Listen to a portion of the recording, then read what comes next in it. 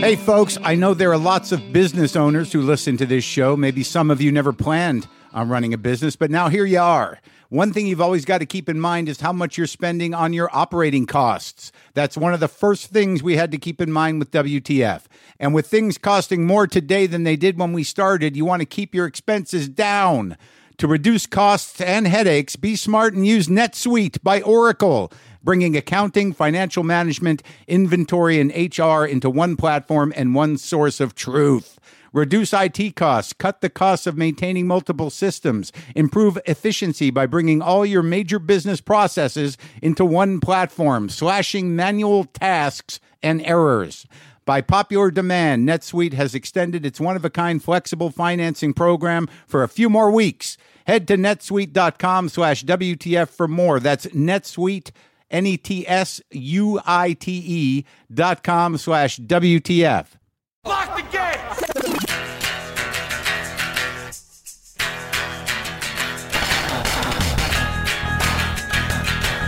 All right, let's do this. How are you, what the fuckers, what the fuck buddies, what the fucking ears, what the fuck tuckians, what the fuckaricans, what's happening? I'm Mark Maron. This is WTF, my podcast. I am broadcasting today from a hotel room in the amazing metropolis that is New York City. I love New York City. I love being here for about 3 days. Come the fourth day, I'm exhausted, my feet hurt, and I'm paralyzed with how limited my life remains, even in a huge city. I come back to the same few blocks that I'm familiar with, and I walk around them. I walk across the island to mostly downtown, and I eat at the same places twice. I get awfully hard on myself about not branching out more, but I did a little bit. But look, let's talk about other things first. Today on the show, I have veteran journalist Lesley Stahl to talk about the sort of arc of time in her career that's happened since she started and being involved in the Watergate investigations and on through interviewing and being a grandmother and whatnot. I had the opportunity to talk to her. She's an interviewer. I'm an interviewer. Why not interview her, right? Also, Demetri Martin stopped by, and we had a great conversation, just a little talk with me and Demetri about his new movie, Dean, which is now playing. He's in it. He wrote it. He directed it. And Demetri and I have always known each other, but I'm not sure. I think that our relationship has evolved over time, and this time that you'll hear right now that we talked, I really felt for the first time a sort of kindred spirit with the dude. And I've known him, I feel like, since we were kids or since he was a kid, since he started, and he started a little after me, but I was always a little judgmental, as some of you know. I'm want to do on occasion, but generally I move through it. Oh my God, I think there's somebody half naked walking on the roof across the way. Oh, is she? What's happening? Okay, all right. No, she has pants on. All right, New York City, folks. New York City. I'm high enough to see rooftops. Demetri will be here, and that woman is now going back into her penthouse apartment. So what have I been up to? Last week's shows were both pre-recorded before I left for a press junket in London, England. And now London, England is back in the news, and it's horrible. And my heart goes out to the people that lost people, and also to the people of the UK in a general way. There's a lot going on there, terrorism-wise and politically. So it's a tough time over there, and I was there for 3 days. I was there in between these two horrible events, and heading there, I was nervous and scared, but when I got there, I was astounded at the sort of continuity of civil life that was going on. England's a beautiful place. London's a beautiful city, and just last Wednesday, I was standing on one bridge in front of the Tate Gallery, which is the one place I make sure I go when I'm in England. And I was looking at that London Bridge, wondering if I should get over there because it's sort of an astounding, beautiful piece of architecture and engineering that's been around a long time. And now it's a place where something awful has happened again in England. And I'm terribly sorry to hear that. But being in London, it was a pretty amazing thing for the 3 days I was there. And I was happy to see that for the most part, people seem to be continuing life in the face of terror. as we all are to some degree in different forms or another. But I am in New York. I came to New York after London. My body clock is completely dysfunctional. It has no idea what time it is, what day it is, what time of day it is. But it's starting to level off. As some of you know, I came here to promote the new book, Waiting for the Punch. We were here at Book Expo and BookCon on Friday. Last Friday, I was to host a one-on-one conversation for a live audience with Senator Al Franken. Some of you listened to my my podcast I did with Al Franken. Well, I did it again live, and it was great. It was a great time, great experience. It's nice that Al feels a little wiggle room in the funny area these days. He's feeling a little more able to be funny. He's a little more grounded as a senator. He's doing great stuff, fighting the good fight in the context of the U.S. government. And he's got great stories, and that event went beautifully. It was interesting. Before Al and I got on stage, we were back in the green room, and I got Al talking about the Grateful Dead, just hanging out. We're talking about our concert experiences, about the new Grateful Dead documentary that's a little longer than an actual Grateful Dead concert, coming in somewhere around 4 hours. But if you're at all prone to the Dead, if you have any of that machinery in your head that locks in with the Grateful Dead, that movie is definitely worth seeing. And it's always fun to get Al, Senator Franken, all lit up about the Grateful Dead, because he'll just go on about it. And it's definitely a place where he's not thinking about politics, and he's not thinking about what he's saying, and he's just excited about the music. And we did a little of that before we got onto the stage, and it was great. It's great to work with a guy on stage who knows how to be funny in a very specific way, is completely confident in that. And outside of him being a senator, I always loved him as a comedian and a comic mind, and to sit on stage with him and just give him the space to work, as he's improvising, was a real treat, folks. That's what I'm trying to tell you. It was a real treat.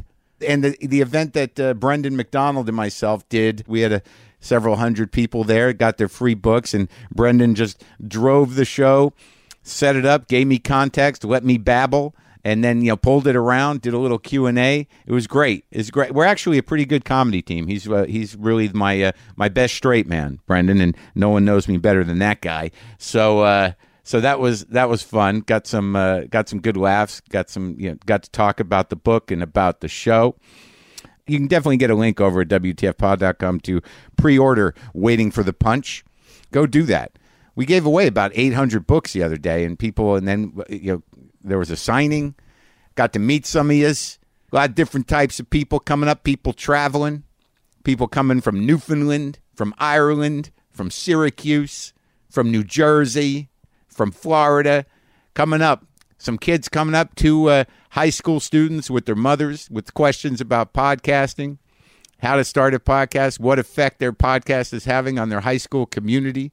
Some people who are new to recovery thanking me, telling me they're doing it. Some people just love the show. Families, people getting books for their boyfriends, their girlfriends, their kids. It's humbling and exciting, the reach of this show. And God damn it, I appreciate it. I appreciate it in this world that it seems to be coming unraveled at the seams. I appreciate it. I appreciate that this means something. So I'm sitting in New York. I got Sarah with me, and we're doing the thing, and it's been busy. And I always get this urge. This urge. I feel like I've got to go do something new. I've got to get something new into my head. I've got to go see some stuff. I'm in New York. I got to see some stuff. I always get this itch to go to Lincoln Center, because years ago when I was staying at a hotel right across from Lincoln Center, by coincidence, I just walked over and saw a symphony, and I was just amazed at the ability to do that. So I always come to New York, even if I've only got a few days, and see what's going on at Lincoln Center. And I wanted to see jazz at the Lincoln Center, right? And there is a Lincoln Center Jazz Orchestra, and it's Wynton Marsalis is the manager and artistic director, and they were doing something called World of Monk, and that would be Thelonious Monk. I like Monk, but again, as some of you know, I'm sort of a jazz novice. I'm just starting to really, listen to it. My brain was always wired for it, but now I'm really getting into it. I'm not in a nerd way, not in that I know all the nuances or all the players, but I like listening to the music. It's relaxing, and it takes me to a different place. It's not beholden to words or hooks or anything. You just have to kind of you just have to get in. It's like a pool. And you just got to, get used to the water and just float in it. So I bought some nice seats, and we went up and we saw what turned out to be the last night of the World of Monk. It was spectacular, man. We were at the Rose Theater. I didn't know what to expect, but there's the woman again. She's half naked and she's taking garbage out. It's all right. I'm not supposed to be looking, but I'm just looking out. I'm not looking now. So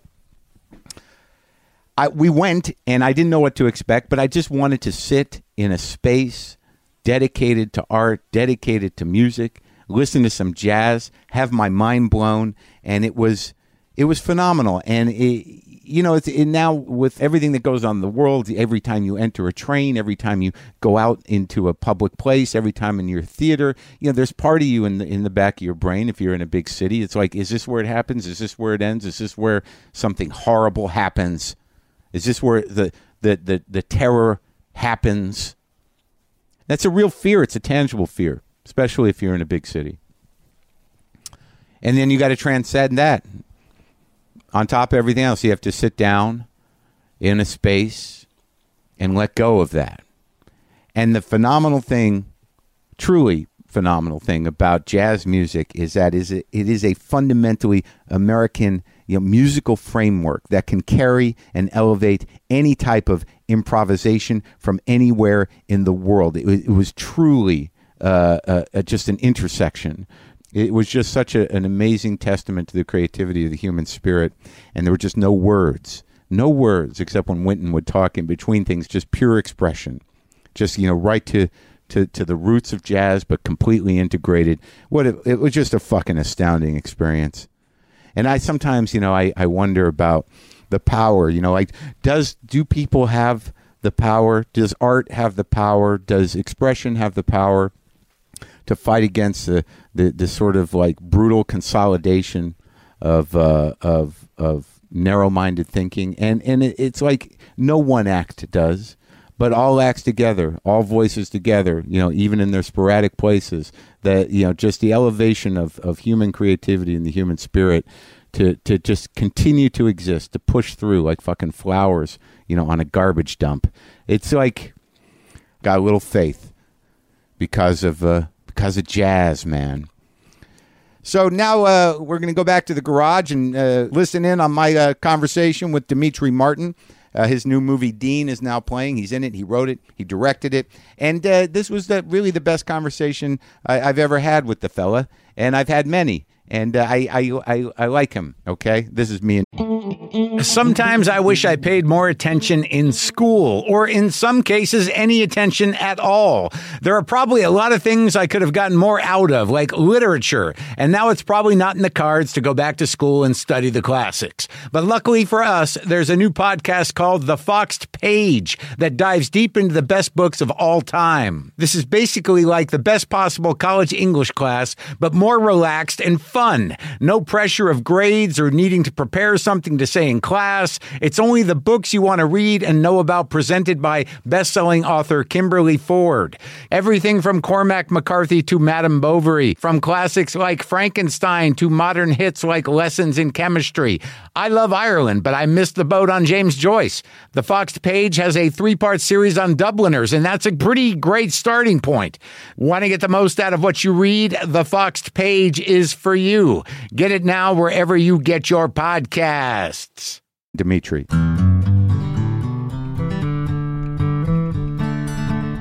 The truth is, and I might have talked about this years ago when I was here, and now lately I've turned every green room into therapy. I go in and I'm like, I want to dig deeper, and I'm really trying, because I love one-liners, I love jokes, but you know what I mean? I want to talk about what I feel. I want to talk about like below the neck stuff. Yeah. It's hard. It's hard if that's not where your head goes.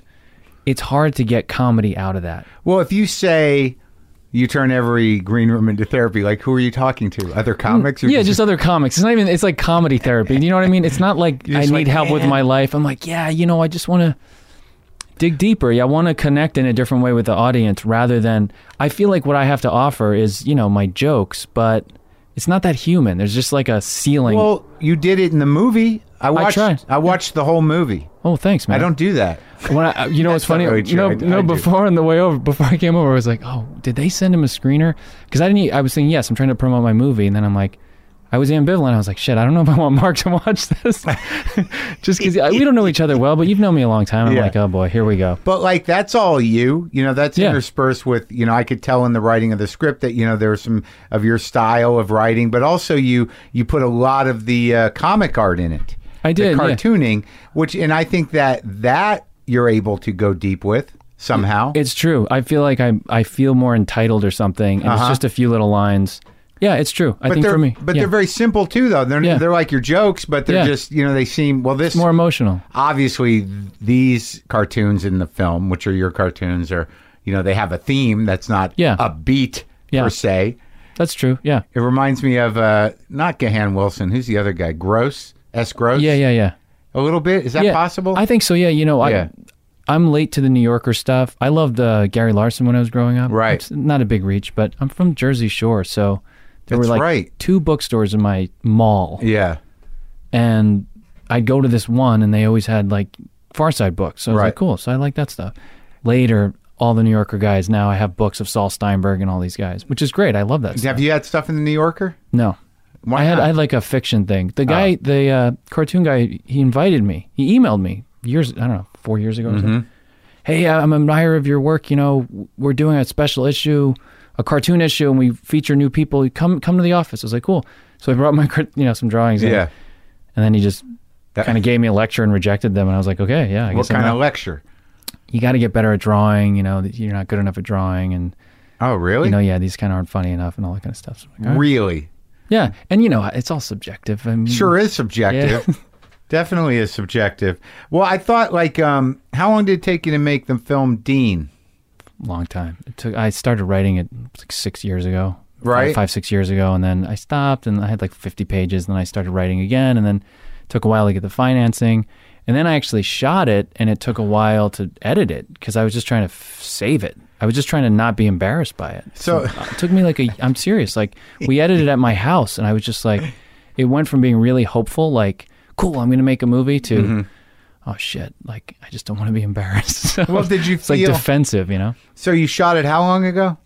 Like 3 years ago. Really? Yeah. Almost 3 years ago. So the film is not unlike the book that you're writing in the movie. Yeah, and yeah, totally. And in fact, I just got my publisher to agree to let me do another book of cartoons to come out in the fall. Yeah. Because my book of stories was due. I got 3 extensions on that thing. It was due like 2 months ago, and it's not done. I'm not good enough. The book deal. Oh, you mean you don't think you're good enough? Yeah, the stories just. I think it's hard in life, but sometimes it's just the truth that some things just aren't good enough, and it's just to tell yourself, I'm not good enough. I'm not good enough at writing fiction. Well, I think the problem there is like the idea of it hanging over you is the worst, and also I think that if your sole thing isn't writing fiction, like if you're not writing stories all year long, and when they give you the book deal, you're like, oh, I'm almost done. I've got enough for, Right. If you have to write stories, it's a nightmare. That's got to be a nightmare. And it's humbling. I like to try to multitask, and hey, I'm a writer and I'm an actor. If you're not doing that thing all the time, you get your ass handed to you. It's hard.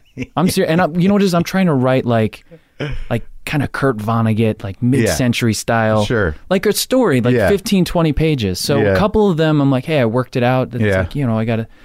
And then others, I'm just like, it's just not good enough. It's just not... I'm going to be embarrassed by it. Well, what's your editor say? Where's the pages? I mean, you haven't even showed him anything? No, I haven't shown him.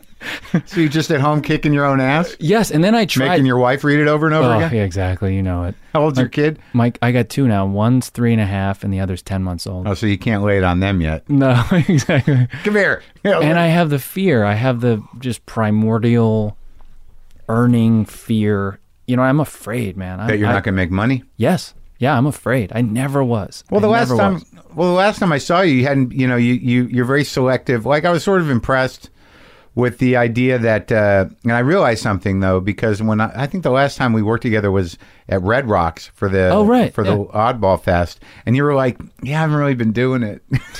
It's all right, steady. Yeah. It's true. But well, what have you been doing? Like you did a benefit, but what do you do? Like it seems like you're still kind of like kicking around, doing all these things, but you're doing gigs. I'm doing gigs. Yeah, I'm trying to do this new hour. I'm telling you, it sounds... because you're going to shoot in Seattle. I'm going to shoot in Seattle, so I'm trying to do a new hour. I have a bunch of one-liners, but I don't know if it's having kids or something, but like it feels, I don't want to say pointless, but I'm lost. I feel kind of lost. So sometimes that's just life. Yeah, for sure. So I'm doing that. Well, isn't it funny with comedy where like for me, because I like jokes, and even like you said, the drawings, for me, it's like that's just what I wanted. That's like the track. Yeah. So guys like you and... I don't know, just list them off. People who are kind of more opening a vein up there. Yeah. I never didn't like that. It's just like, it doesn't connect for what, like aesthetically, like that's what I want. And now I got to tell you, I'm older. I'm like, when you talk about doing sets to work it out. Yeah. You feel like doing it? Well, that's what I've been doing lately. Oh yeah? How's it going over? Bumpy. It's I saw Louis at Meltdown like a month ago. Yeah. That's what I'm talking about, the therapy thing. I saw him. He came in when I was on stage. Yeah. And you know when someone's older, it's like the senior comes in, you're a freshman. With the large Louis waddle. Yeah, exactly. Yeah. The statesman Louis. Yeah. Louis the statesman with his glasses on. Yeah, right. And so I come off and Louis there, surprised. I'm like, I just ate shit trying whatever. Yeah. And I was like, I'm trying. He's like, the audience doesn't care. I'm like, I'm a one-liner. He's like, they don't care. He's like, you got to figure it out. It's going to be quiet for a while. Just try it, you know? It's going to be quiet. And it has been. It's just like, and people are kind of talking me out of it. They're like, your jokes work. Like, what are you doing? He has a way of saying things. It's going to be quiet for a while. Well, because he did that. Right. Because, like, he was primarily an absurdist, noise-driven joke comedian. Yeah. And at some point, he was just like, it's time to stop. Yeah. And open it up. And that's what made him famous. How has your crowd changed from this? Oh, it's good. My crowd's a very sweet crowd. They're like, mildly disgruntled, all ages, That's nice. Thoughtful, intelligent, good tippers. Like it was. And it's 50. You get a pretty good mix gender-wise, right? You get a lot of women. Yeah. I mean, and I get like all ages too. It's interesting. I have a certain demeanor, philosophically aggravated and, intellectually aggravated and or whatever it is to how I do. And people who know me from this know me pretty well.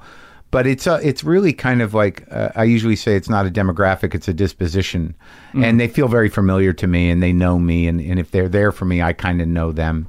That's cool. Yeah. And, and I do all right in some cities. I can sell a few tickets. So it is a different game than just doing the clubs. Where are you playing? How's your crowd holding up? I'm decent. I have like certain cities I do well. Right. I think Seattle's a good one for me. Yeah.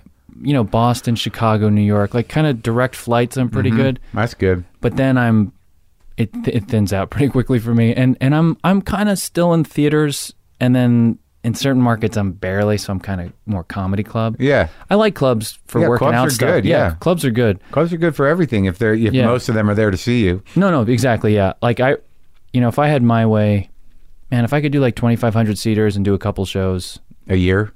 Exactly. Seriously. That'd be it. Yeah. With kids now, I just want to be home, man. I don't want to go anywhere. Well, I forget you even live here. Yeah. I'm like near Westwood. Very cool neighborhood. What? Way out. You really? Did you buy a house in Westwood? Near there, yeah. Oh my God. But it's nice. It's like a mid-century thing. Yeah. My wife does commercial interiors, so she made it nice. It's good. Yeah. She classed me up. It's nice. Oh, that's sweet. So, well, what do you do? What are you just sitting there trying to write? Yeah. Doodling? Like pretty much. So you wrote this movie, like the first draft was 6 years ago for Dean. Maybe 5 years ago, yeah. How old are you now? I'm going to be 44 next month. Right. So like, did it feel when he finally got around to doing it that this is like, this guy's 35 in the movie? Oh, yeah. I was like, fuck, man. I sold my first script that I sold a pitch in 2005. Of this movie? No, another, like a concept-y thing to DreamWorks. They paid me a bunch, and I was like, oh my God, I'm going to write movies. Yeah. And then, of course, it went to turnaround thing, never got made. And then I sold another one to like Sony. Got paid, never got made. So then eventually... Full screenplays, not ideas? I sold ideas, but then I wrote the screenplay. Oh, okay. So like they owned it and had to give me notes and stuff. So by the time this came around, I was like, I just want to try to make a movie. So that's why it's no big concept. It's grounded, emotional, whatever. But it was hard. The budget was like under $1 million. It was a 20-day shoot. It was really, really hard. It was great to see Kevin Kline. Yeah, he's good, right? He's great. Yeah. And Mary Steenburgen. Yeah. They were great. You were good. I did okay. You did. Yeah. It's good actors make you look better. Yeah. And you did. You held your own there for a bit with Kevin. I went too small. Like I learned because I got to the edit. I didn't have time to watch my performance. And what the hell am I going to do anyway? What's my range? What, you mean you're going to keep running back, looking at playback? It's insulting. It's hard, and I can't do it to Kevin Kline. Be like, hold on, buddy. I want to see how I did, Well, the thing is, it's one of those stories where, it's a heavy story. Yeah. And I thought you cast it well. I thought, Rory was great. Yeah, he was great. I love Rory. Yeah, he was great. And I thought that woman who played the psycho, friend. Briga. What's she from? She's in love too, my girlfriend said? I think she was in love again after we shot this, and now she's on, she has a show. She stars in the show called Good News or something like that. It's just started. Oh, yeah, I just talked to Michael Higgins. Yeah. Great news. That's it. Yeah. Oh, good. He's a funny guy. But, no, but once, when it started getting going, there was it was heavy, and then, I didn't know what was going to happen, and grief is tricky, but I thought that stuff, between you and your dad worked out really well. The third act was really, it was moving, and it was hard not to get emotionally involved in that, and also the stuff where you're just in this fragile place, and that scene with her, the last scene with Gillian, with Gillian was like. There's only a couple of things from my real life in that movie. So I lost my dad, actually, not my mom, when I was 20. He was 46, so he went young. Oh, my God. We were shocked. My mom was widowed at 41. It was a shock to our family. I don't think we've really recovered, to tell you the truth. Yeah. How many is in your family? You got a brother? I got a brother and a sister, yeah. And that's really young. What, heart thing? No, cancer. He got kidney cancer. Oh, yeah. Turns out my town in New Jersey, Toms River. Yeah. There was a chemical plant, and they illegally buried toxic waste just directly in the ground in drums, in the 70s or something. Really? So all these people died of kidney cancer. Really? Yeah. My girlfriend in high school, her dad died at 39 of the same cancer. And then we had these neighbors, they bred Labrador retrievers. 7 of their dogs died of kidney cancer from just drinking the water. And was there a class action suit? Was there anything? I think there was. Actually, I was in the Barnes & Noble on the promenade, I don't know, 2 years ago. Yeah. I saw a book, in the health section or something. It just said Toms River. It was my town. This huge book about the whole thing. And I almost bought it, and I was like, I'm just going to get upset. I kind of know the story. Forget this. I don't want to. But yeah, it was a shock to our family. It was, you don't expect that. Yeah. And then my mom got Alzheimer's. When I had my Comedy Central series, this is 8 years ago or something, when it first started. Yeah. She was diagnosed with early onset at 56. Jesus. So she's been 4 years now of the last, I'd say 4 or 5 years.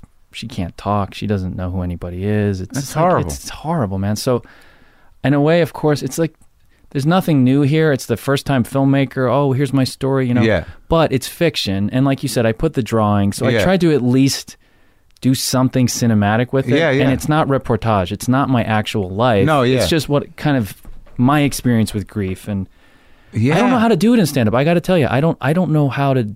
I know people do that and they talk about that kind of stuff on stage. I don't know how to do it. I just don't know how to. I'm still drawn to just the jokes. You know I think it seems to me that given that how old were you when your father passed? 20. Yeah, I mean something do you go to therapy? No, I've never gone. But because you have sort of your personality is pretty compartmentalized, right? Yeah. So you're obviously you've designed everything you do to manage feelings. yeah. Which we all do to, you seem Yeah. pretty good at it. Yeah. I'm not great at it. Yeah. So you might not That's have, funny. do you know what I mean? You might not have this sort of capacity at your Fingertips. Yeah. fingertips to communicate that way. I think that's true. I also think being in my 40s, Mm-hmm. maybe just being around long enough, I'm 20 years into stand-up about, I talked to my wife about it, who's not a comic. Right. And she tells me stuff that's interesting. She's like, your haircut, it's shorter now and stuff, but it's still, for a while, I think there's literally hiding behind it. Yeah. like half my face is kind of hidden. So Yeah. I think I'm emoting and expressing and connecting with people. And she's like, you seem aloof. Like, you just seem disconnected. I'm Right. like, I feel like an open wound. She's like, what? You know what I mean? So it's just like, That's interesting though, because you feel that inside, but it's just, there's a disconnect. Right. It's not kind of translating. Interesting. And even in the green rooms, when I... when you're losing it on your Yeah, openers. yeah, exactly. Have you been there? Sure. But it's just like, I feel like I'm trying to make an effort to talk to people more. I often just show up at the set. I look at my little notebook, say hi or whatever, and then Yeah. I do my set. And it's like I realize, oh, suddenly I'm not the young comic. Yeah. Like everybody's younger than me in a lot of these rooms. yeah, and it's like, then I'm a dick. Yeah, Because yeah. I didn't talk to somebody, Right, So right. you're like, oh, shit. Like, make an effort. Talk to people, Yeah, tell them how frustrated you are. Tell them how lost you are. Do it. Poor me. It's my canceled Comedy Central show. Oh, that was a long time ago. Isn't it weird when you go to New York, like if I go to the Cellar, it does feel like there are kind of ghosts there. Yeah, like now, even I yeah. feel like I've been around long enough where I'm like, wow, this has changed. Yeah, and they changed the structure of it a little. Yeah, I haven't been there since they did that. Well, they were working on it when I was there, and I'm like, uh-oh, this feels weird. Yeah. Yeah, it's a little, it's like going, there are ghosts, but there's also that kind of weird New York thing where it's like, oh, he's still here? Yeah. That Yeah. thing. Yeah. Like there's actually living ghosts. Yeah, yeah. Comedians. Yeah, no, definitely. And the hanging out, like you can kind of kill at the table and, Well, a lot of that pressure is gone. It's different. because Manny's gone, Patrice is gone, Geraldo, like down the Geraldo's list. gone. Yeah, that's true. So like it doesn't have, it's not what it, well, I don't know. I don't go in there that much. I should go in more. I usually stop by. I never really go up. I just go and see who's there and hang out a little bit. And then Yeah, that's sort of what I do. Like I don't rush to go do the 10 minutes there. But I'm not in New York that long ever. Like I should go, maybe I should go for a little longer. It's nice to do drop in, do a little thing. Yeah. But so what's the plan for the movie? What happens now? So it's a platform release, right? It's a small movie. Yeah. It's like a counter-programming thing for the summer. There's like all these superhero movies, and then my thing will be out there. I think there's going to be, I'm sure, plenty of indie movies through the summer. But the idea is I'm touring, so they're piggybacking some of the cities I'm in, so there'll be a screening. Like I'm going to go to Boston. Yeah, I'm going to go to Boston, and then I'll do stand-up one night, and then the next night they'll show my movie somewhere, and I'll do like a Q&A and, that kind of thing. Oh, that's great. Yeah. I think it's a good way to do it. I think so. Like, I want to make more movies. I want to write my books. Maybe you're similar. I tell my wife, she said this to me. I was like, I try to like diversify enough so that if I'm in trouble in one area, right, then I can kind of stand on another leg. Right. But unfortunately for me, I'm more motivated by escaping pain than kind of moving towards pleasure. You know what I mean? Maybe that's most comedians, but for me, it really is true. So I'll do stand-up. All I want to do is stand-up, and then I'm doing it. I'm on the road, and I'm miserable. I just want to go home. Yeah. I like being on stage, but the travel, I get fucking pissed. Like, I hate the TSA thing. I just hate all, I'm TSA pre, but it's still a pain in the ass. And yeah. then I come home, and I'm like, I'm just exhausted. I just wish I could just have a career where I just write books in my house. And then I'm writing, and I hate it. It's like homework. It's hanging over my head. I feel not good enough. And then I'm like, I wish I could just get cast in something. Yeah. Acting's like the easy money. Right. Then I get a part in something, and I'm just like, I feel like a piece of meat. I have no creative control. It's just a wheel of self-hatred that just rolls around, Yeah, well, my relief from that is doing this, and also that I've like stand-up has been more fun because I'm not...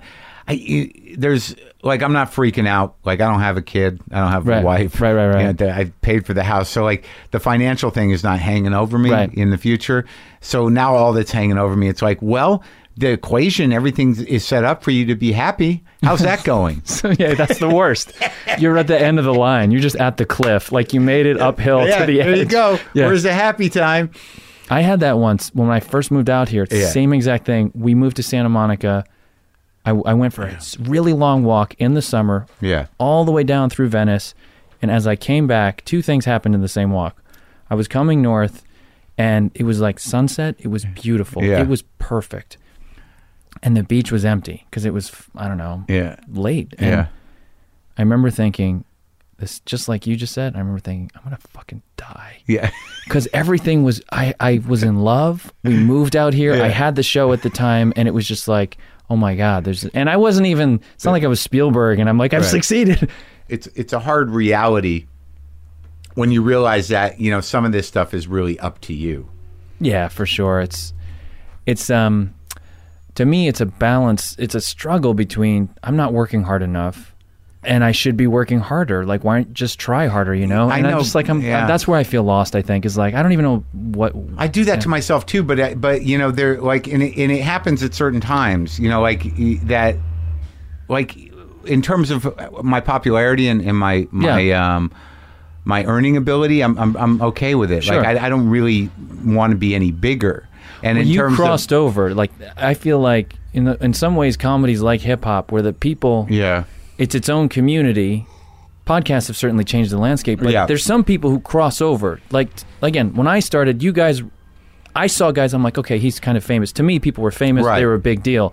Then I realized, oh, now they are. Like Louis, you know, the easy example where you're like, whoa. He's like in like popular culture. World famous. Yeah, I'm still not there yet. I still hold a place. I feel like you have. Maybe I'm wrong. Well, certainly the podcast world, right? Like, it's not the comedy world. It is a different world next to it. And it's all fed each other, and I have my own show and stuff. But, you know, it's on IFC, which is fine. But, like I've somehow or another, and I think it's probably not a bad karma, that I've been able to occupy these spaces without a lot of, you know, sort of mainstream attention. Yeah. Like, you know, like people find me and they're excited. To me, that's nice, because if you're still discoverable, the weight isn't on you. And if you're a certain amount of known, then the people who know you overlap a lot with the people who like you. Right. But if you're really famous, then people who hate you, they know you. Yeah, there's just that's a good point. Yeah, so I'm good with that, but there's still this sort of fundamental thing where I get hard on myself, like especially like I'm working towards a special and I'm like,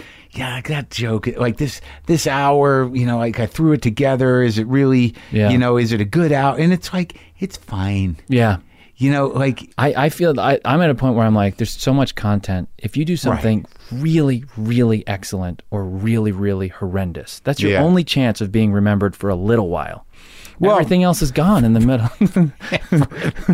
That guy did the worst thing ever. No, I get that's true, you know, but this keeps me busy. I get to talk to people and, you know, and you're doing fine. I'm doing fine. But like, you know, whether or not we feel okay is really is acceptance. Yeah. And that's fleeting for some reason. Because like certain people like myself, like, you know, when I'm, you know, I tend to find there's something not comfortable, but certainly familiar about being hard on myself. Yeah.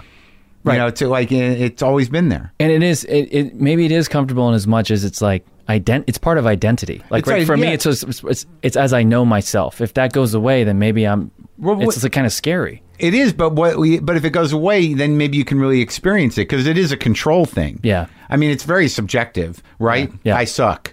Yeah, right.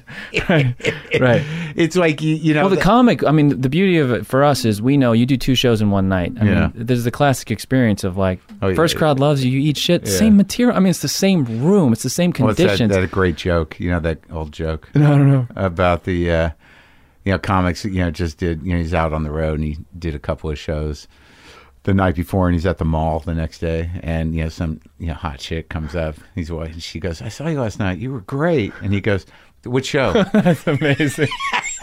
It's so true. That's just amazing. It's so good. Yeah, it's good. Yeah, it's yeah. I mean, well, let's look. We're doing all right. Your kids are healthy. You got a life. The movie's good. People enjoy it, and you know, you're working on the hour. You're doing the work. You know, happiness. Maybe that's, you know, maybe that'll come. Maybe it won't. Who the fuck knows? That's right. Okay. Good talking to you. Thanks, Mark.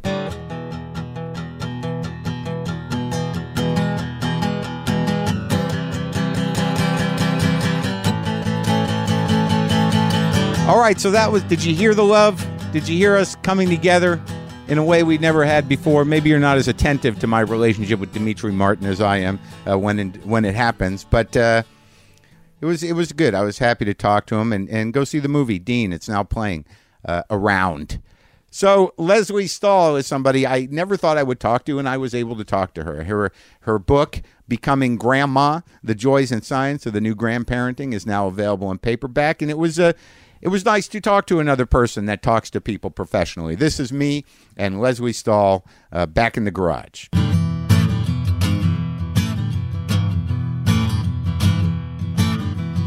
Well, Leslie Stahl, you're an interviewer, and I get nervous when I interview interviewers. I have not interviewed many of them. I want you nervous. You do? Good Is that for me. is that your tactic? No, it's not my tactic, but I'm rarely interviewed, Yeah. so I want to keep you just a little off balance. Am I going to be able to? I'm always off balance. That's not going to be a challenge for you to keep me off balance. But, like I watch, like I have certain questions that I don't want to get into, like specific interviews. But let's start with like, where'd you come from? I came from Swampscott, Massachusetts. Really? Yeah, that's north of Boston, right on the ocean. It is spectacularly beautiful. Yeah. And it's one of the reasons I love it in LA, because I can go out to Santa Monica and look at the ocean and feel at home. Different ocean, though. Yeah, but it looks exactly the same. You'd Does be it? surprised. Yeah. Exactly the same. I spent a lot of time in the New England area, and that ocean, there's a ruggedness to the kind of like Marblehead, and the That's further where I'm up- from, Marblehead, Swampscott. It's Right. one place. Yeah, Oh, so you know my town. I do. I know New England pretty well. Well, it's the real difference is the temperature. The water That's right. is unbearably cold Right out there. Yeah, and the humidity in the summer is awful. Yep. So you just how many people in your family? How many kids?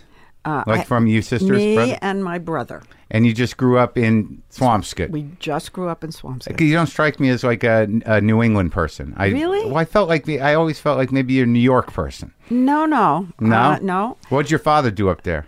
Well, my father went to MIT to study organic chemistry. Wow. And then went into business with his father and his brother. And initially they made leather colors. Yeah. For tanning or dyeing leather? For leather. Yeah. They made the colors. Yeah. And then they moved a little. They stayed doing that and went on to make shiny things. And they made, for example... He specialized in shiny things. Shiny things. Yeah. For example, they made something that should have been a roaring success and wasn't. Yeah. The pour-on floor. Oh, yeah. Yeah. Sure. And it was... Like anyone can do it, or just like a linoleum that you could Yes, pour? it was like linoleum. You'd pour it, it would harden. And we had it in our kitchen. It course never you did. scuffed. It was beautiful. And it just didn't take off. Didn't But catch on. They also invented the shiny look. Raincoats that looked like leather and had a huge, lovely shine to them. They invented that, and that was a big success. Yeah. So he had a patent on the shiny stuff. He had patents on the shiny stuff and pour on floor, and they made some kind of inks. They also made the paint that goes down the middle of highways. They made that? Yeah, they made that. The reflective, shiny paint that they need to redo that in LA? bright yellow. LA, they never expect well, rain. they probably didn't buy my father's if they have to redo it. But then he sold his business when I was in my early 20s. And that was it? He retired? He didn't retire. He went to work for the company that bought his company. And because he wanted to? I think he did. He didn't want. He was too young to retire, but he wanted to sell the business. And he became the head of a whole new division and went around the world buying companies. And he told me it was the happiest time of his whole career. So he's an entrepreneur and a world traveler and a big business guy. Yes. That started out in Swampscott. Started in Swampscott. And his little company called Stahl was an international company. Yeah. So he traveled constantly and took my brother and me with him a lot. So you got to see the world. Even before I got to CBS News, where we travel all the time, I traveled all the time. Yeah. And what'd your brother end up doing? My brother was in real estate. Okay. And then, sadly, he died when he was 55 years old. Oh, I'm sorry. Of larynx cancer. Oh, my God. Sorry to hear that. Where are you from? I grew up in Albuquerque, New Mexico. My parents are from Jersey originally. So, like, I'm genetically Jersey. And my, roots are in Jersey, and I spent a lot of time there as a kid. But don't you think that when you go to school, that then your peers are more formative than your parents? Well, I think that I've grown to believe that however you're wired emotionally and whatever those shortcomings or strengths may be are put in pretty early. And then... Really? Yeah, what do you... I think I disagree a little bit. Yeah? Because I think high school... and Mean Girls and all of that, I think maybe shaped me more than anything, even my own basket of jeans. Really? I think that. I don't know if it's true. But you think it shaped your sense of self? A sense of, my sense of self, my interests, Well, yeah, my insecurities. Well, they can certainly make you aware of those when your feelings are hurt. I spent a long time looking, for something to be and for how to act and what I was interested in. I think those come from influences, and I think those are very defining. But, just judging by my life and relationships, the more emotionally and intimate things in my life, I'm like, oh, my God, I'm them. Yeah, I've been there. or I've accomplished the anti-them. Right, but one or the other. Yeah. Well, that comes from that fight. There's a determination. Like, well, I'm not gonna be that, and then eventually you do. Yeah, that's pretty sad. Is it true though?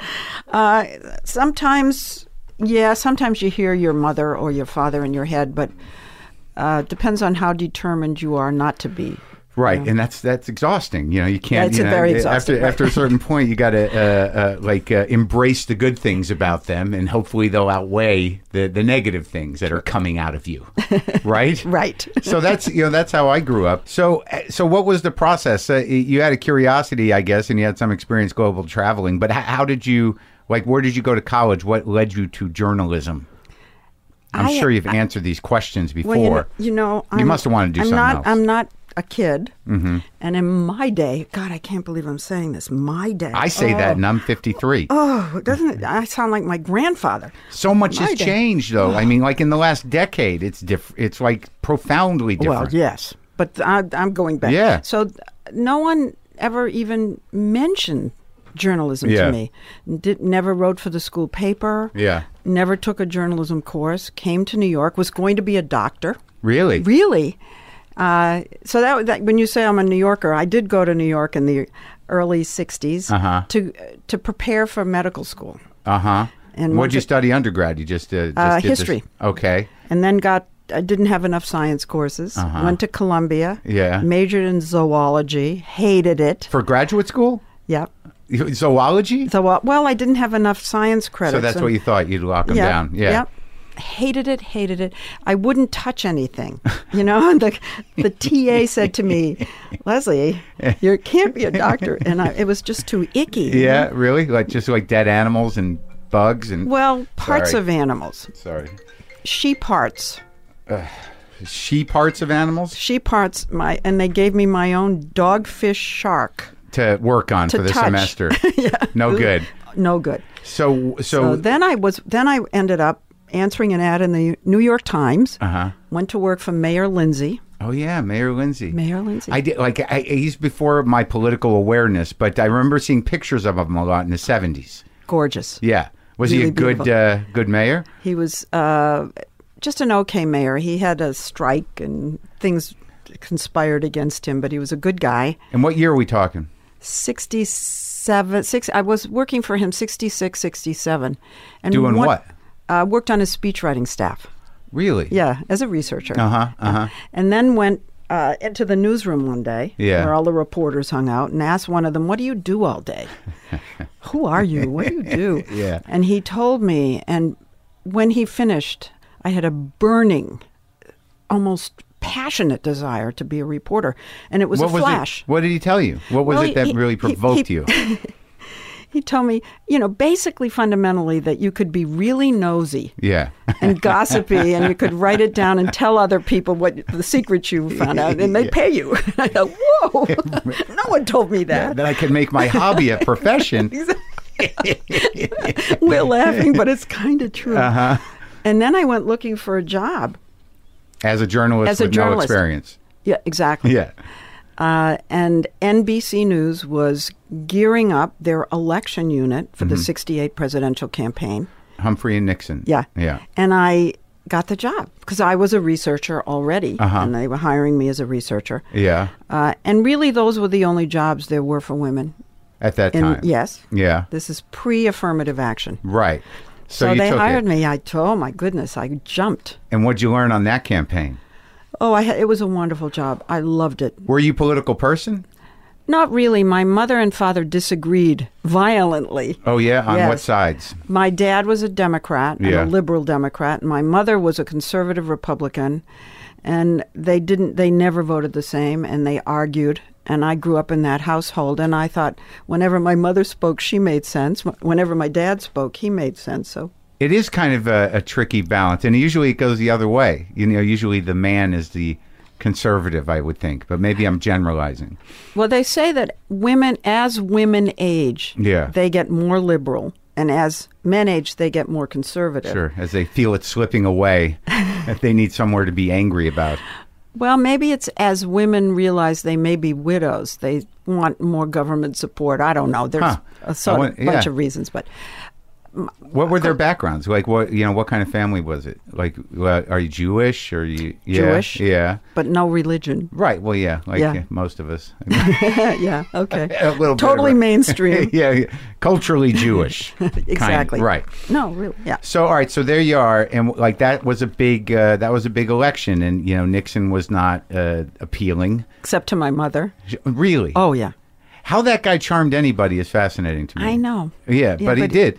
Well, I'm not sure charmed is the right word. Yeah, what do you think it was? I think that he conveyed a sense of stability and experience. He'd done a lot, and he was very smart. Yeah. Yeah, it isn't. He was a real politician. He was a real politician, but he came off as, I think, someone with depth, and he was smart. And maybe it was kind of like now where people were looking for some kind of even stability. We go back and forth between wanting someone who's a little older and a little calmer, and then the new guy who's going to change everything. Whip it, yes. Yeah, just turn it in on itself. Yeah. What I find interesting, though, is like I came very late to politics, and you really kind of made your bones, reporting in politics. And I don't know if I was apathetic, but I guess I was. I was a more creatively driven person, and then somewhere in the very late after Reagan, and I'm 53, so I should have been more active. And this is something that resonates with me now because of the election, is that if you're progressive or liberal or you just want to, you're doing other things, you're an arty person, you just want things to be okay, and you don't activate your civic responsibility. You take things for granted. And or maybe I should just say I do. And this is one of those elections where it's sort of like, we all sort of took things for granted, a lot of people. Well, I do think it's very much determined by the time in which you come of age. Yeah. And if you came of age in the 60s... It would have been different. Well, of course, it was the draft, and there was the Vietnam War, and Nixon and Watergate. All these things conspired to make even the youngest person freak out and be concerned about the leadership of the country and all of that. And then I actually was...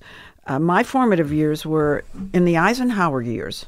Right, so in the 50s. We would call the silent generation.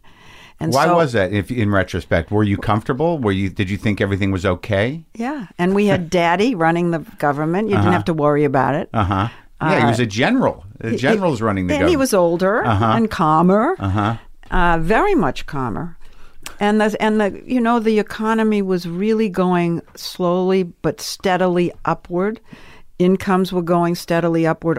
The middle class was just exploding. Wasn't that the establishment of the middle class? Wasn't that where it really became defined during those times? The man in the gray flannel suit, yes. Yeah. But we also, at that point, had the unions coming on strong and forcing the car companies and the other large companies, GE, to pay a decent wage because the unions were strong. Right.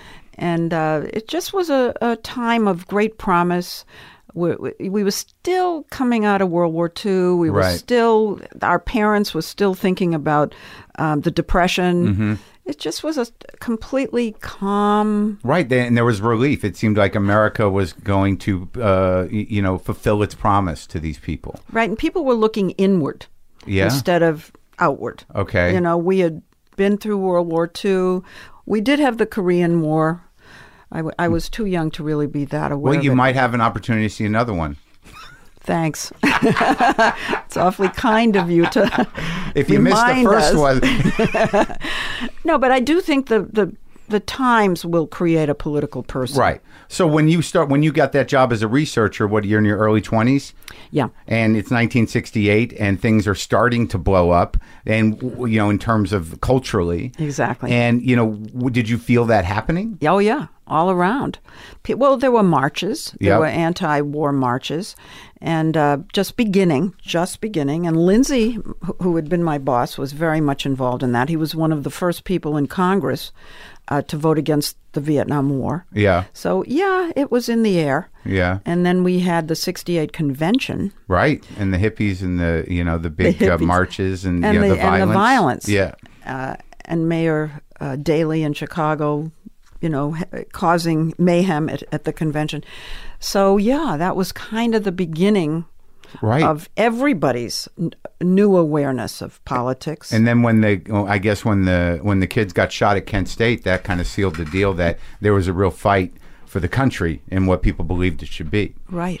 And there was strikes and demonstrations at virtually every university. And they're coming out of the silent generation. Yeah. And it's the baby boom generation. Yeah. So that's a huge number of people. Was it scary? Because now, I can't picture it because I was way too young, but there's a tangible fear in the air to me. And I'm an older person now, but I just wondered then, was there like a fear of the government? Well, my recollection, and things get accordioned in your memory, right? About compartmentalized, and what's really big.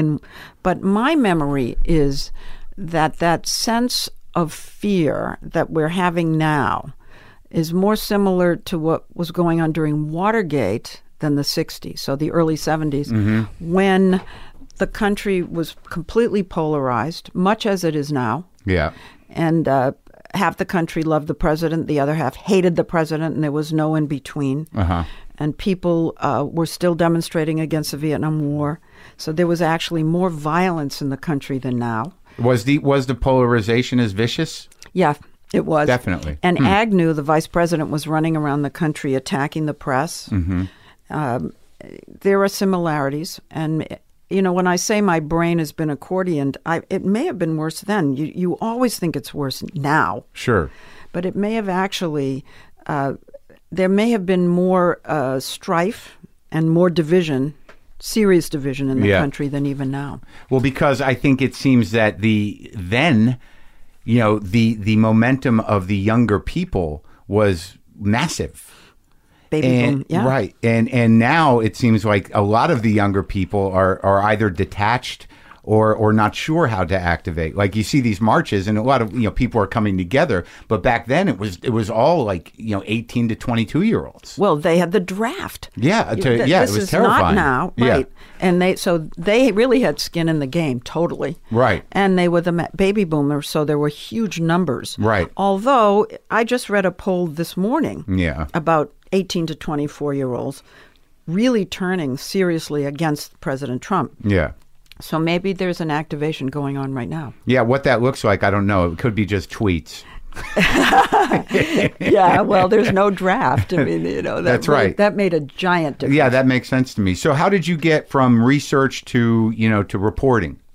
Slowly. Yeah. Very slowly. Actually, my first ambition was to be a producer because my perception was that the producers generally speaking in television, were doing a lot of the reporting and writing. Yeah. And that's what I was interested in. You ultimately do that now, though, right? I mean, we do it now, but in those days, that's where my head was. Right. And I was probably wrong in my perceptions back then.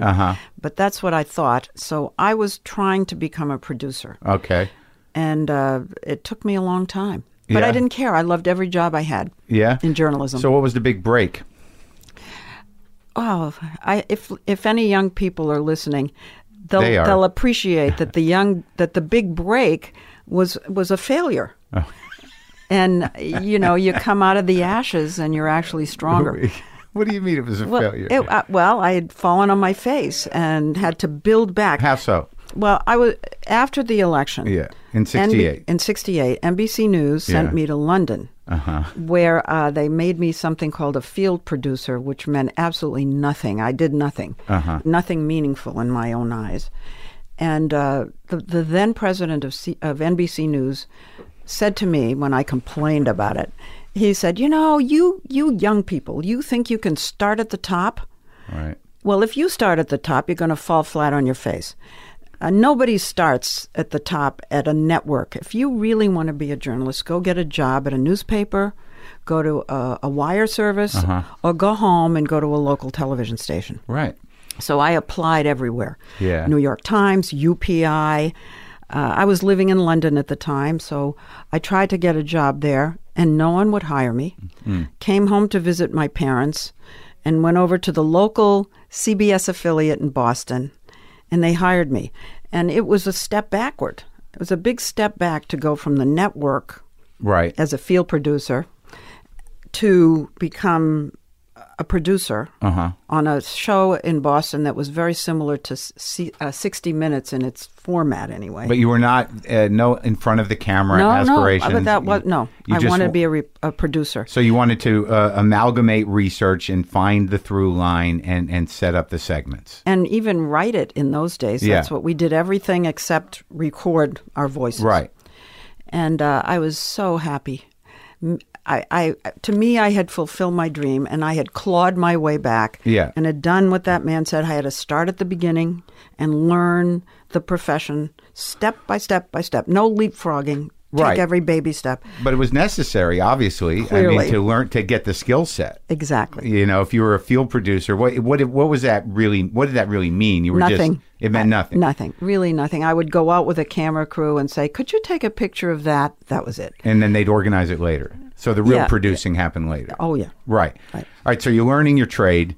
You're producing segments. And I'm living segments. in Boston, which is one of the great reporting towns, cities in the country, because it's a capital. Yeah. It's where all the great universities and medicine, and in those days, politics, because busing was the big story. And we had the busing queen, Louise Day Hicks. That was her name, Louise Day Hicks.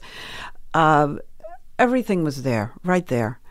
And one day, they decide, the FCC denies the renewal license to the owner for lots of reasons you don't care about. The owner of what? The busing company? The owner of the television station. Okay. Here we go. Yeah. And my station was taken off the air. Oh, really? And right before that happened, my wonderful boss said, I'm going to give you some on-camera experience. Why did they shut the station? Was it political? It was that the owner engaged in what they called an ex parte communication, some kind of a bribe to one of the FCC commissioners to re-up the license. It was something like a cruise or something like that, on a yacht or something. Let me take care of you. On the station. Yeah. Sure. And he blew the whistle, and that was it. So everybody at the station was then looking for a job. And I got a call from an old friend in New York from my NBC days saying, there's this thing called affirmative action. And all the network news outlets are desperate for any woman who has any experience or any minority who has any experience. So did you took the gig doing on-camera stuff before you got to New York? Yes. Okay. So you had a little of that. And my friend said, you have to put together a reel of your work. Did you like doing it? Putting away? Together the... No, like being on camera? I wasn't very good at it. I remember having to do what we call a stand-up for the end of the piece where the correspondent finally appears on camera. Which you do at the beginning of the piece now on 60 Minutes. Oh, on 60 Minutes, yeah. But this was for hard news, as we say. And the end of the piece is about 15 seconds. And I couldn't do it. And the sweet cameraman threw away an entire reel of film. We used to work in film. He just said, well, I misplaced it. Oh, you were nervous? So that was like 15 minutes. I couldn't do 15 seconds. I couldn't remember 15 seconds in my head. Oh, my goodness. But I wanted to, the jobs available were on camera. So that didn't make the reel? No. I finally got the 15 seconds onto the reel, right? And the networks were really desperate for women around the country who had done any work. And there were very few because it was pre-affirmative action. And CBS hired me. Great. That was my big break. That was thanks to affirmative action. And the station being taken off the air. Right. Yes. No, definitely affirmative action. No question. And then you that. started as you were an on-air reporter. Reporter for which show? Was that Face the Nation? Which show was that? No, that was for the CBS Bureau in Washington. And it was the diamonds in the Tiffany network. Okay. We had, I'm going across the row. We had Marvin Kalb, Dan Rather, Roger Mudd, Dan Shore. Remember all of them. I walked into that bureau my first day of work and was completely dazzled. And their offices were like the windows of Saks Fifth Avenue. Yeah. You know, the doors didn't close. So you walked in and there they were sitting at their desks in these open offices.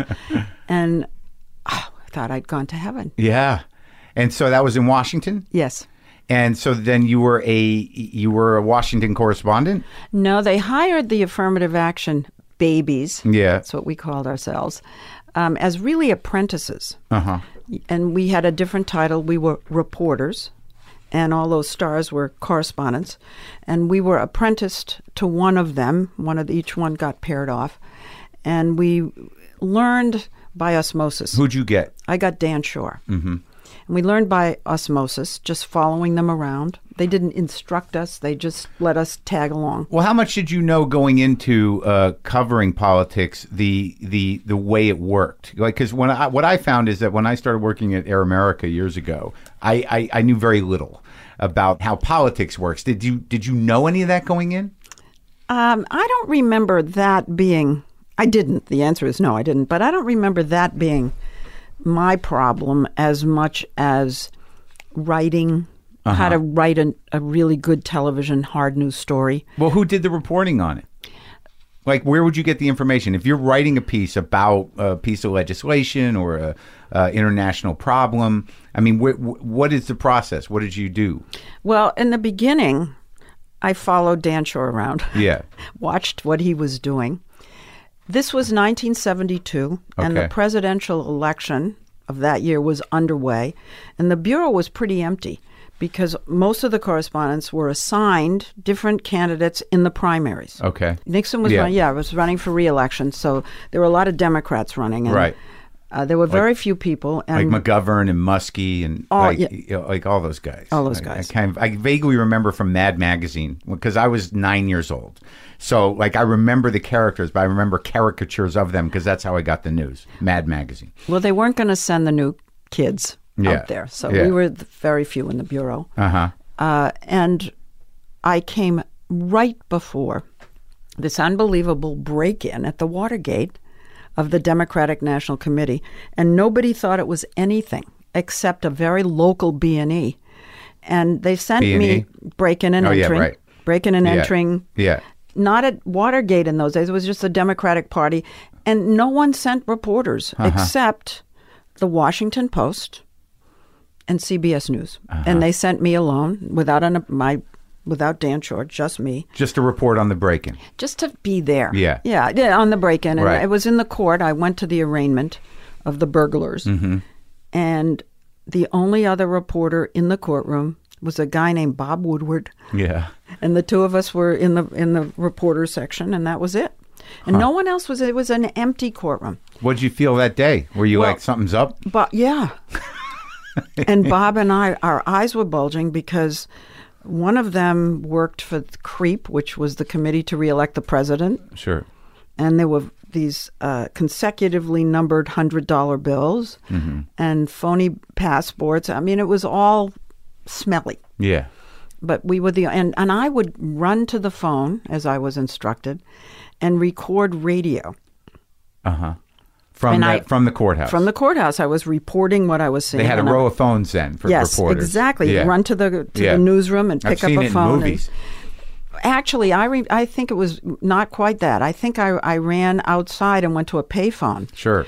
And put in my dimes and recorded these things for radio. And I only found out years and years later that they never put them on the air. Really? I didn't know that. Yeah, really. So every you were hour writing. or so, I'm writing these little short 45-second summaries of what was happening in the courtroom with all this stuff about the creep and the money. Yeah. And went nowhere. Didn't even go out on the airwaves. Oh, that's sad.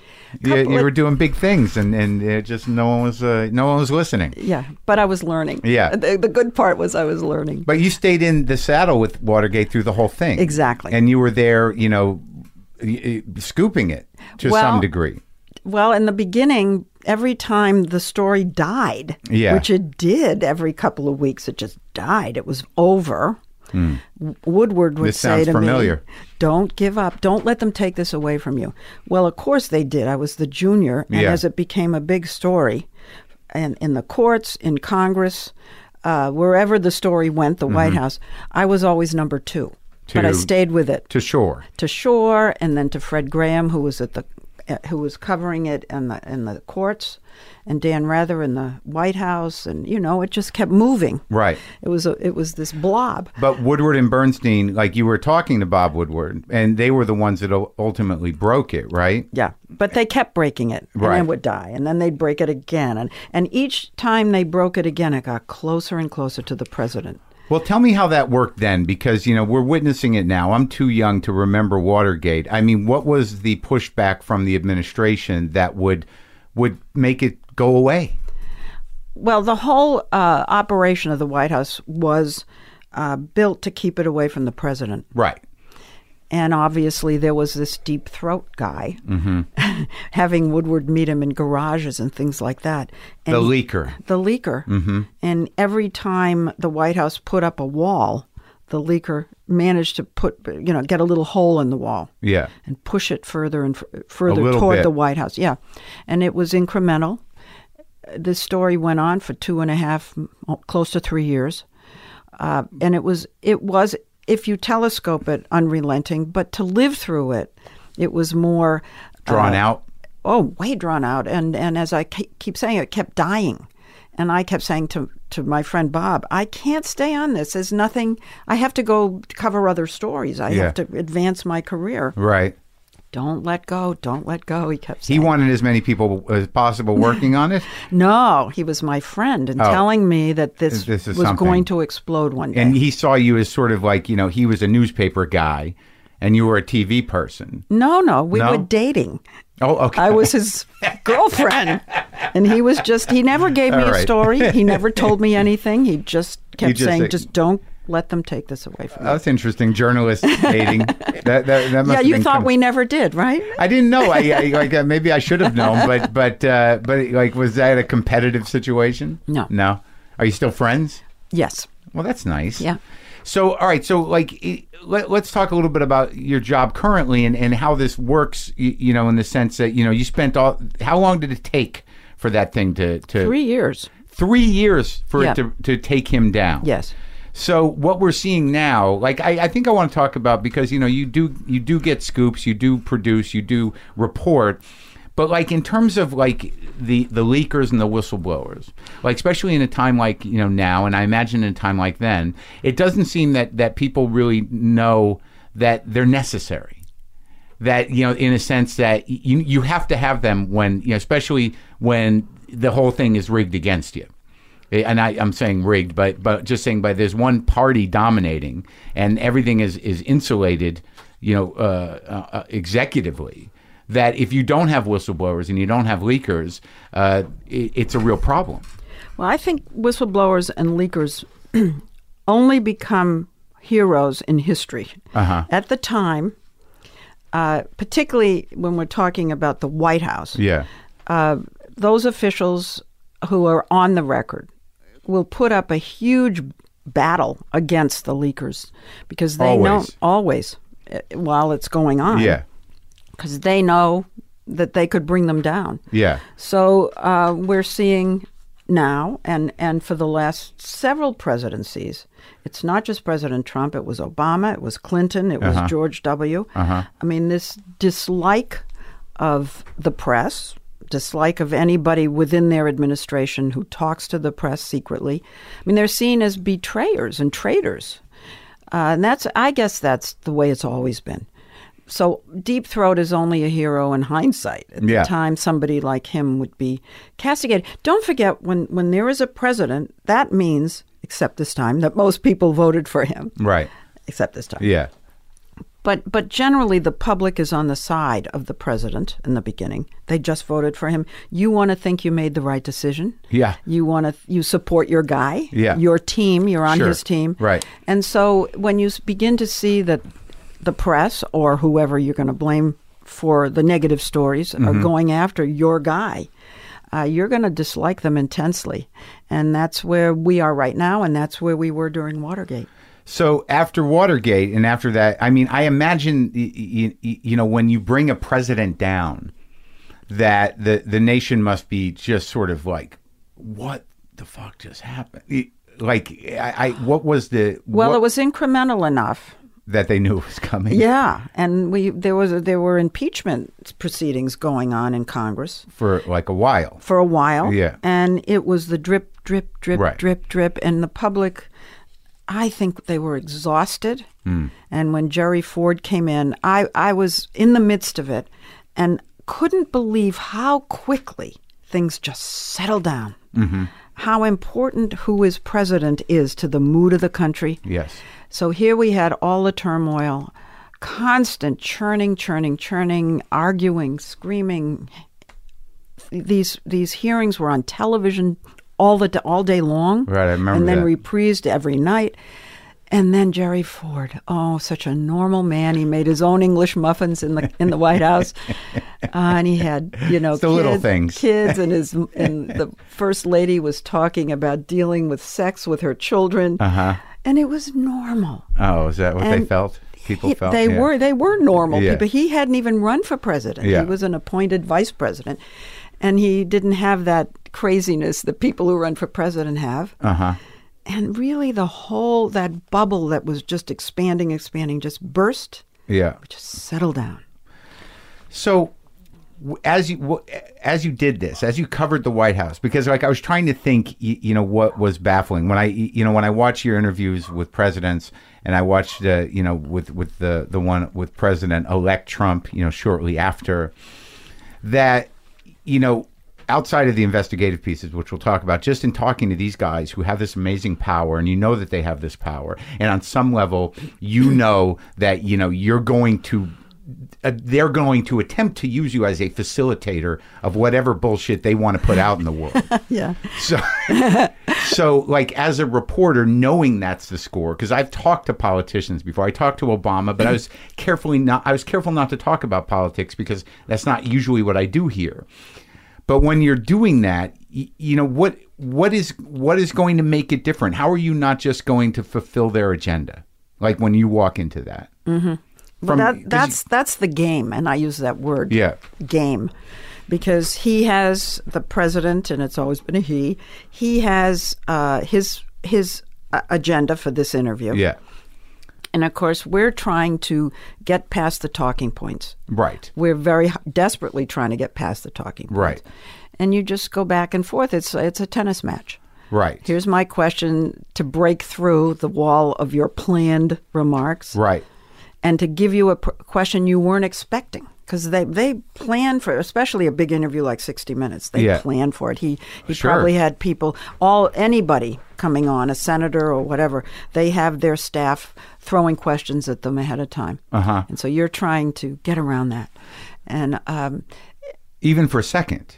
Because even for a second, even for a look, right? Right. Because I noticed like in you talking about your interview with Trump most recently in terms of the president-elect interview, was that you were observant of his body language, you were making assumptions based on your experience with past presidents, and like I wonder how you feel about that in retrospect, your assumptions about what happened that day in talking to him. Well, it was surprising all the way around, that interview.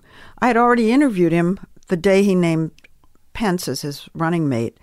So I had been in the room with a guy who was had the sense of a cat who was ready to pounce. Yeah. Just ready for combat. Did you know him before from New York? A little. Yeah. I'd interviewed him before, but I didn't know him really well. Does anybody? He had insisted that my boss and I go and meet him in his office before the first interview. I felt it was somewhat of an audition. I actually felt it when we were in the room. Yeah, how he could work you. I mean, that's what he's a hustler. So like he's got to see the mark to figure out how he can charm you, right? Oh, he did charm us. Believe me. I hear he's very good at that. He was excellent at that. And he gave us a little tour of his office, which is huge. This is the best office in all of New York. It's huge. This is the best office. Yeah. Look at my view. It's the best view in the world, that kind of thing. But so I expected the first Trump that I saw when he was still running, but I interviewed him again, the one you're talking about, 3 days after the election. Yeah. A different man walked in. Oh, here's something interesting about him. He didn't, at least in those days, come with an entourage. He walked in the room alone and sat down alone and didn't have the usual people around him whispering in his ear that you see with so many politicians. And he was calm. Instead of leaning forward, ready to pounce, he was leaning back. And I just had the strongest impression, even though he denied it, that he was in shock, that he had not expected to win. And this was only 3 days later, and it was still, the idea that he had this huge responsibility now was just washing over him. It was a strong impression. But he didn't. He denied it. Oh yeah, totally denied it. Oh, he knew he was going to win all along. Yeah. Well, what did you learn? What have you learned from interviewing? I guess what is it? Carter through Trump. You've interviewed all of them. Did I? I didn't interview George W. Oh, really? Yeah. But all the others. Did you try? Well, I was at 60 Minutes by then, and he was taken. Another correspondent was assigned. With Clinton. I interviewed him in a group. The whole team interviewed Clinton when he was president. Yeah, he didn't like 60 Minutes. Yeah, and he and Hillary were unhappy with the interview. The brilliant interview that Steve Kroft did with them when they were still running. A lot of people, a lot of analysts say that made him president. Yeah, but they didn't like it. So really? So we did, though. 60 Minutes did interview him. Mike was there. Morley was there. Ed Bradley. Yeah. And Steve Kroft and I, 5-on-1. Yeah. And they didn't like it. Well, that interview I think they liked. Because, I know it's a challenge. Coming from, ideological press, where you don't, where you theoretically you have to be unbiased in your approach. Right. And trained to be. Right. And people are going to make whatever assumptions they're going to make. And we've already established that, the idea is to try to cleverly and get around their talking points to at least get a moment of authenticity or thoughtfulness or catch them in, I don't know, a lie or not a lie, but just kind of like what you're doing right now, that kind of thing, right? Right. Yeah. But what I'm curious about in that, having interviewed these presidents and then seeing the arc of their careers after your assumptions and after your interviews and whatever information you got, what have you learned about these men who are in this position, outside of that, they're cagey and some of them are smarter than others, but is there a common thread to how they hold that job? No. It's all different. Yeah. I once asked somebody about this in this particular case, but it's a lesson for anybody at the top of a big organization. This was about football coaches. And I wanted to define what makes a successful football coach in terms of temperament and personality. And I was informed that there is no formula. You can have a football coach who screams and yells at everybody and never invites them in for a one-on-one chat. And then you can have the coach that's dancing in the locker room with the guys. Right. And they're both wildly successful. And I would say the same with presidents. You have introverts and extroverts. You have schmoozers and guys who close the door and don't want anyone coming in. Yeah. And so that question about what does it take is pretty much indefinable. But there's got to be some, like... ambition is maybe the only thing. But some of them, I guess, are better leaders than others, and sometimes that depends on who they surround themselves with, probably a great deal. Right. I'll agree with that. And then, you know, in terms of...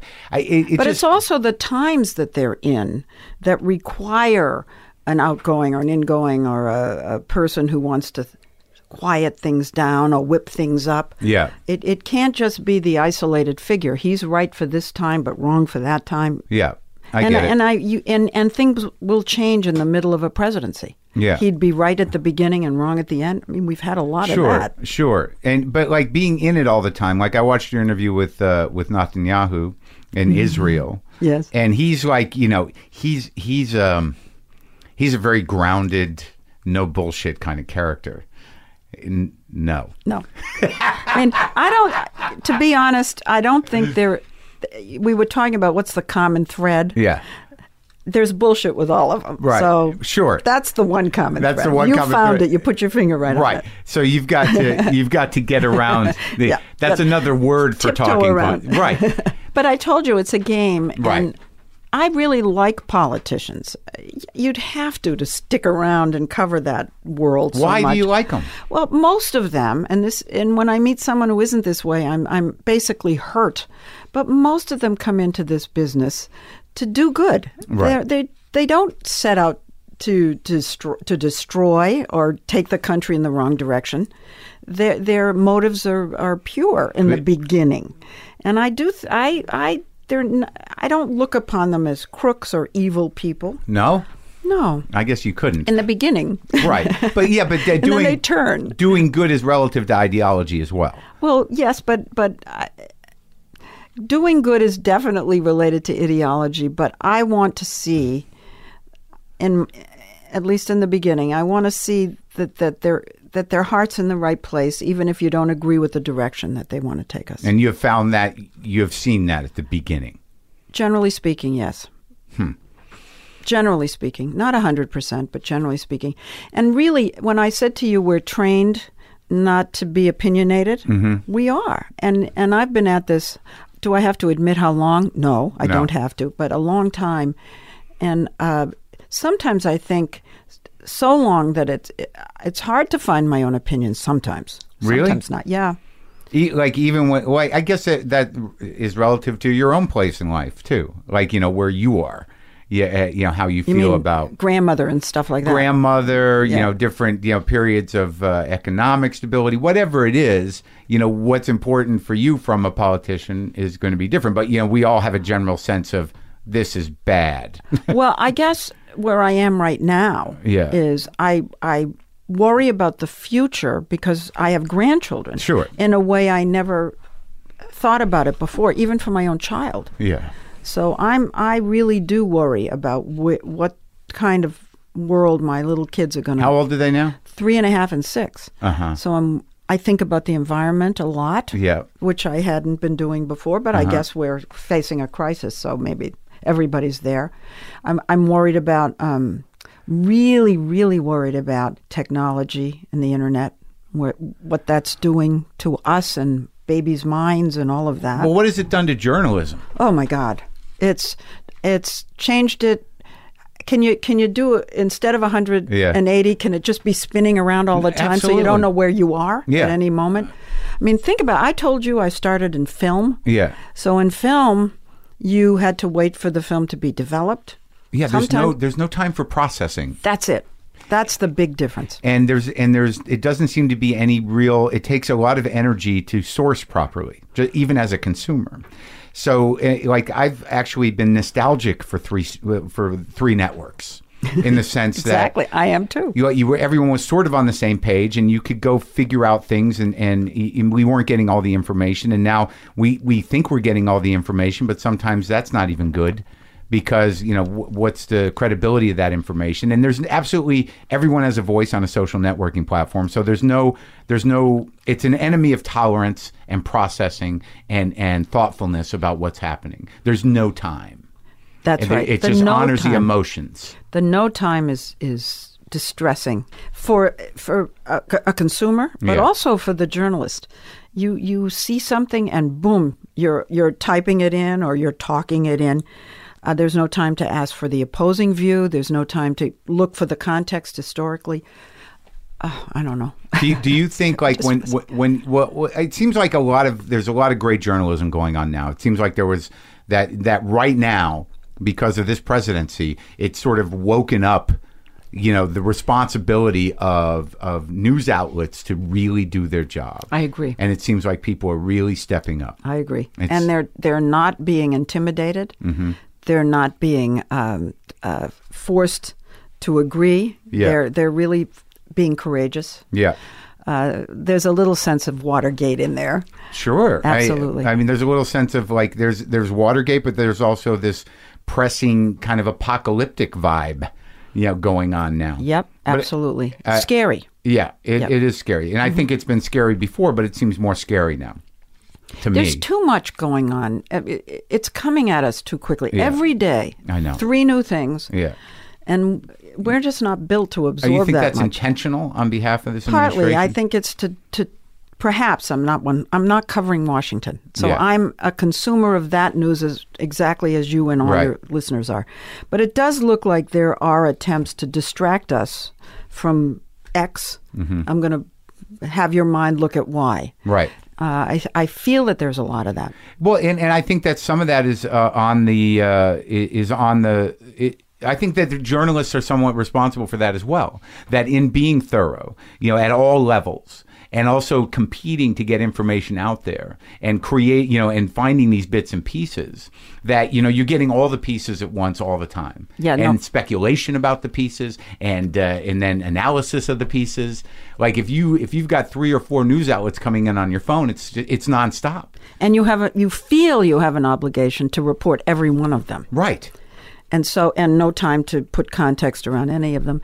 And I don't know because I'm not reporting on it, but it feels deliberate. But it seems that some of the stuff that you do does, take the time to process. And when you do an investigative piece, when you spend that time with Netanyahu, or you do the piece on Gitmo or the nuclear power plant, or the one I watched about police informants. Isn't that something? Yeah, but like, in some of the interviews where you get these great scoops, that a lot of that, there's time to put it together. A lot of time. Yeah. We have the amount of time we need. Yeah. For each piece, unless it's hard news, and then you just go with it. But usually we take months. Mm-hmm.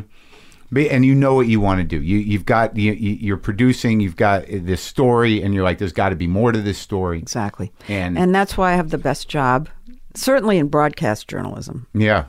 And we're still doing it the same old way. Right. Everything's the same. Yeah. We still go out with 2 camera crews. We still take a lot of time to get the opposing views and the context. And those things make a difference. I mean, all those stories, make a huge difference.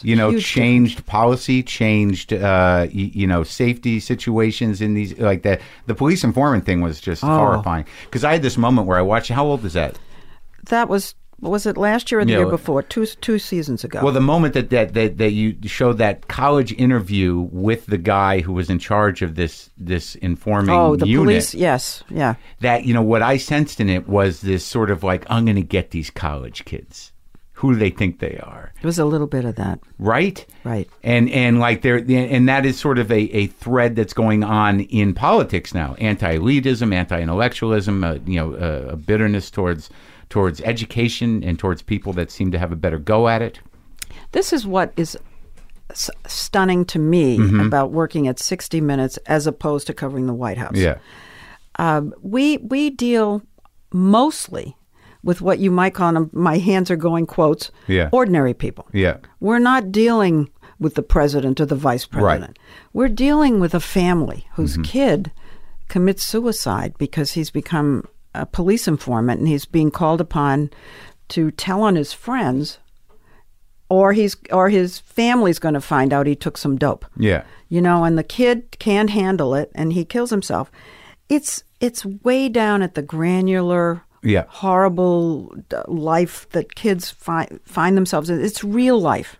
It's real people. And that's where stuff has to sort of start changing. That's where it's the most important there. And it hurts to cover these stories. And when you're interviewing a politician, it doesn't hurt to ask some tough questions. Right. It actually feels okay. Yeah. But these stories that you're bringing up, really, I suffer. You suffer watching it. Yeah. And it's even worse when you're in the room with a parent. Yeah. Or someone else who's faced a tragedy. Yeah. You do a lot of that. Yeah, but it does, when you take the time to flesh this stuff out and you have the arc of the injustice or the, dubiousness of what's happening, that it has an impact and things change. 60 Minutes still means something. Things change. I'm not so sure. I don't want to say never, but it's pretty rare that we do a piece, and let's say it has a huge impact, but the things really change. I worry about that all the time. Well, there's a lot of lip service paid to, like, we're going to check it out. We got a guy on it. We're reinvestigating, and then it goes away. It goes away. Do you ever follow up?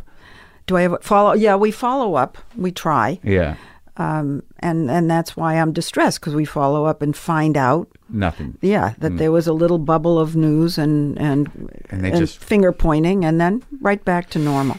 They wrote it out. And this is true in Washington with legislation and so forth, and then it's true in the case of these local police. How do you not get depressed and disillusioned? And here's the sad, horrible sort of downside. Yeah, we move on too.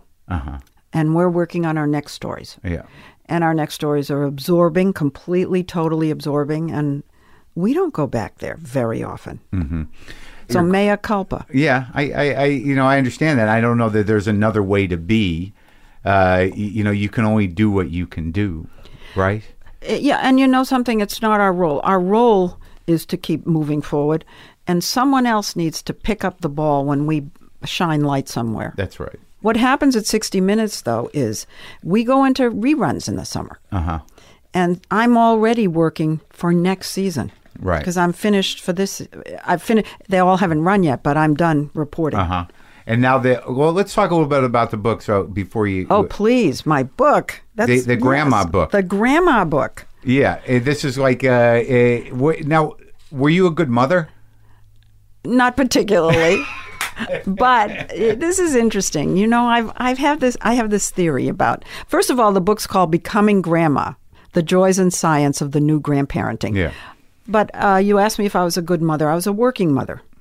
And we don't think we're good mothers because we have this image, we working mothers, that a good mother's there. Yeah.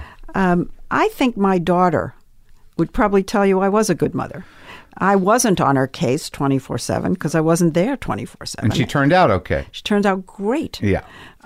But no, I don't think I was a good mother. I wasn't a bad mother. Right. I loved her. I took care of her. I guess, it's interesting. I don't know what your relationship with your mother is. And, I guess people do the best they can do, so they say.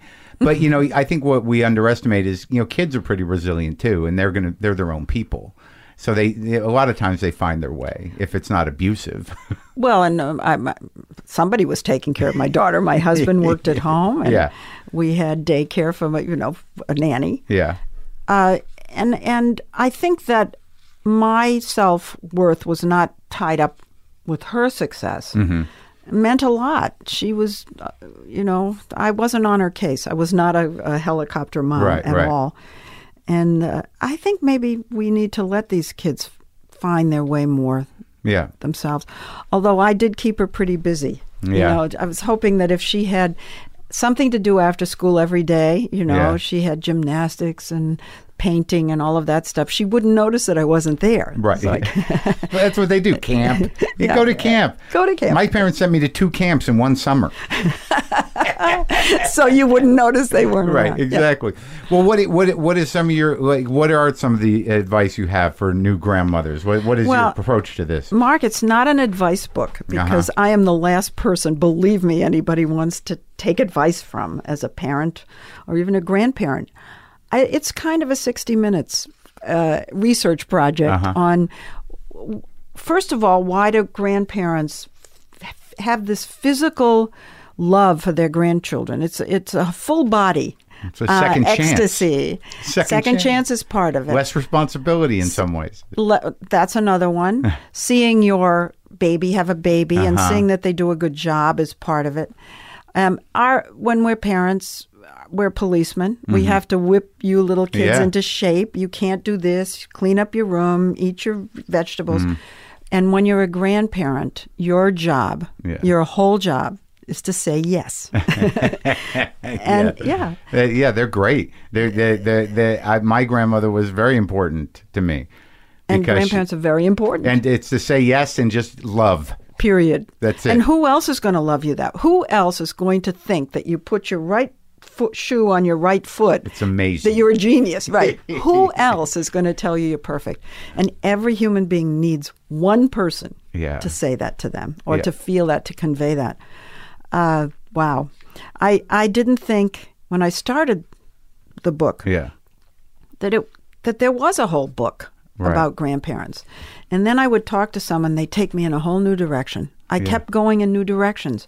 Step-grandmothers, surrogate grandmothers. Oh, that's great. Grandfathers. There's a neurobiology to grandparenting. Because when we hold our little babies, our brains change. Yeah. And we are infused with a hormone called oxytocin. And that makes you just feel good all over. Ooh, so you can get addicted to grandchildren. Exactly. We are addicted to grandchildren. Do you know how many animals have grandmothers? How many? Only 3. Is that true? Well, in the animal kingdom, when you can no longer reproduce, you die. Right. So elephants, whales, and humans. We're the only 3. Oh, I wonder if they all feel the same. We do. That's true? Oh, really? Watch. And the role in all 3 cases, the deliberate role, why we have grandmothers? Yeah. Babysitting. Exactly. Sure. Just true. leave them with grandma. Yeah. And they're happy. They're happy babysitters. And you don't have to pay them. Well, and we don't say no. That's right. Well, look, it sounds great. It was great talking to you. I hope I did a good job with the interview. Did I? You did a great. I loved it. Good. I loved it. I think I learned some things. It was smart. I appreciate you coming and, take care and enjoy your grandchildren. Thank you, Mark.